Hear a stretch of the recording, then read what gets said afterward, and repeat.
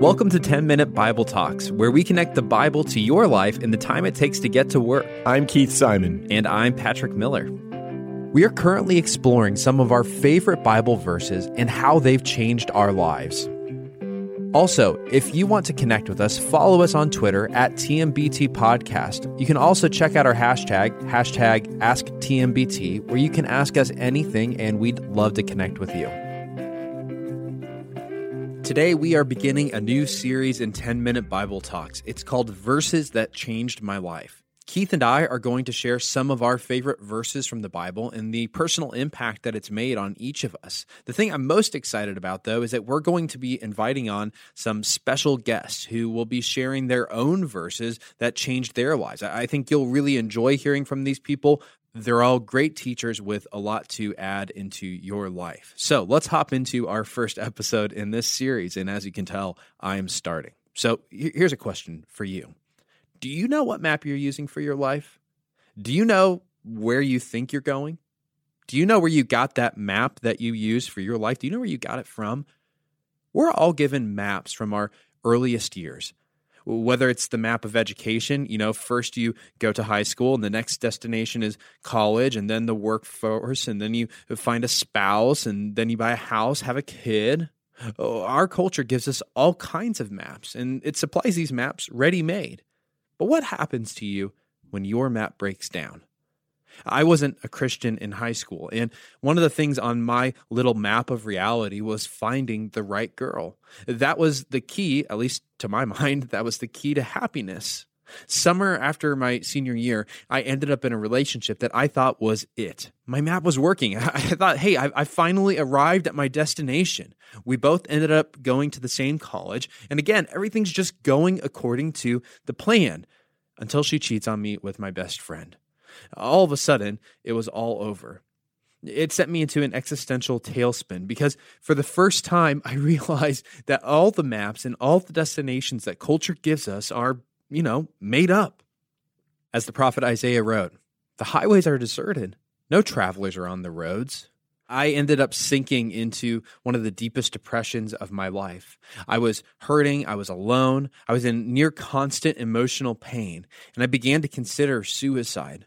I couldn't tell why, for me at least, living really mattered anymore. And that makes sense because I didn't have a map for my reality. I didn't know where I was going. And without a map, I didn't want to live. On the darkest night of my life, I climbed 7 stories to the top of my dormitory, and I considered throwing myself out of the window on the top of the stairs. I remember literally physically hanging myself halfway out. And at the time, I'm sitting there thinking, if there is no God, then that means that my life actually has no point. In 150 years, there won't be a person who knows me, who knew who I was, who remembers me in my name, anything that I did. And so if that's the case, it won't really matter if I do this because in 150 years, no one's hurting, no one remembers.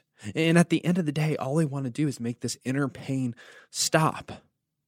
It sounds weird, but Carl Sagan, his description of Earth, he calls it a pale blue dot floating through space. That description, it was echoing in my mind. I thought, you know what? He's right. Every single one of us, we're all just an atomic cosmological accident. We're just a bizarre coincidence of physics and biology. And we're just the way that the universe became self-conscious. But we're really nothing more than that. We're all just fancy anatomic machines. We're evolved apes living on a pale blue dot. One day the sun will expand and it will engulf this entire planet. Every bit of our culture, our history, our everything, it will simply cease to exist. None of it really matters. Even if we somehow figured out how to escape the earth, the universe itself has an expiration date. It is spinning out into nothingness. People who think that they have a purpose or a calling, they're just fools. They're tricking themselves into ignoring the actual reality that we are nothing more than DNA propagation machines made of atoms who have tricked ourselves into believing that there is a purpose for our life. There's no such thing as good. There just is what there is. There is no such thing as evil or injustice. There just is what is. There is no direction. There is no map. It's all just a big accident of physics. When I was hanging out that window, my depression allowed me to look into an abyss that most atheists refuse to acknowledge. Nothing really matters. It's all just an illusion. Today, it makes me think of this great clip from Jim Carrey. From the upcoming film True Crimes, please welcome two-time Golden Globe winner, Jim Carrey.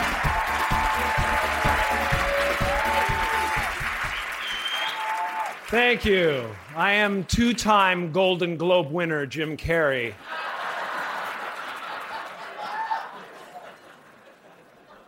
You know, when I go to sleep at night, I'm not just a guy going to sleep. I'm two-time Golden Globe winner, Jim Carrey, going to get some well-needed shut-eye. And when I dream, I don't just dream any old dream. No, sir. I dream about being three-time Golden Globe winning actor Jim Carrey. Because then I would be enough.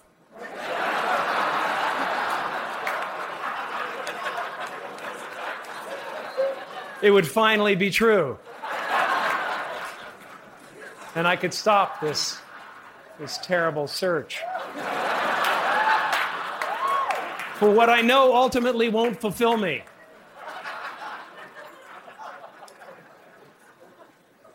But these are important, these awards.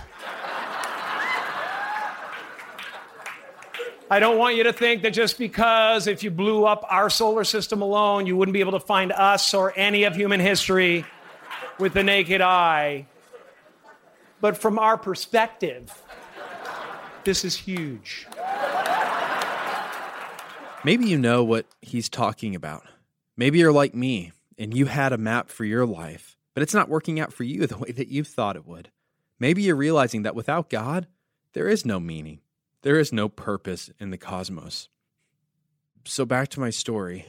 When I was up there on that 7th floor, I really got what Jim Carrey was saying. And I was so miserable that I wanted to end my life. And then my cell phone started ringing. It was Jesus. I don't literally mean that Jesus was calling me, but it was a follower of Jesus who was calling me because, according to him, God had just given him a sense that I was in trouble. And I'm not exaggerating when I say that phone call saved my life. Not because I actually believed him. I didn't think that God gave him some sort of magical sense. I thought it was a freak accident. And yet there was this itching part of me. What if it was true? What if there was a chance? And even though it felt really stupid, I realized that my entire life equation was totally off if God did exist. If I hadn't accounted for God's reality in my picture of reality, then I had the whole picture wrong. That ended up setting me on a journey to ask which gave a better account for reality, atheism and secularism, or theism and Christianity. The truth was that I'd already seen through the lie of secular progress. I saw that it was all just a long con. It was a collective piece of imagination wherein we were all pretending that history has a purpose, that there's such a thing as good, such a thing as evil, and they really matter. I'd realized all of that was just a deception. If God is dead, anything is permitted. All that's left is the will to power and personal misery. But if God existed, then that changes everything.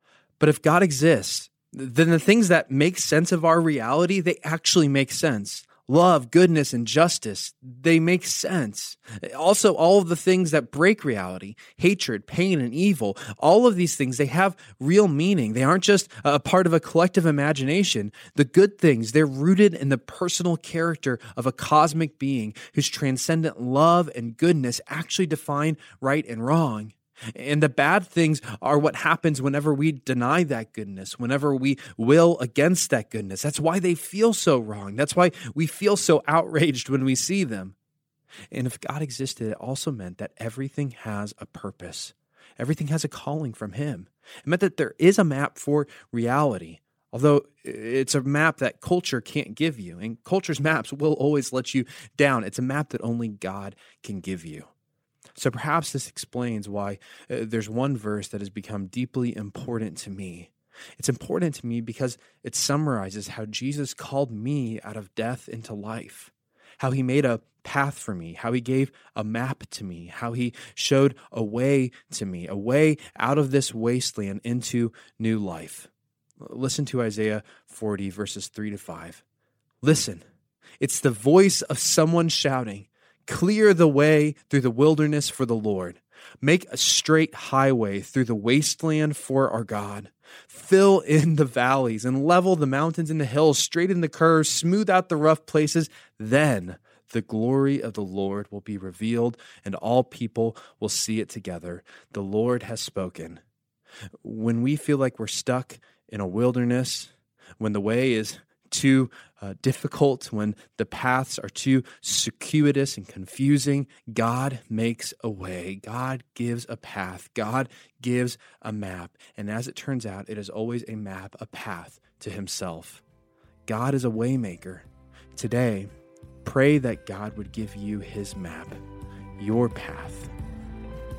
Thanks for listening. If you've enjoyed this content, please subscribe and give us a rating. That helps other people find this podcast more easily. Also, ask yourself, who could you share this podcast with? Texting an episode to a friend or a family member is a great way to help them grow spiritually. If you want to go deeper, check out our show notes for book recommendations.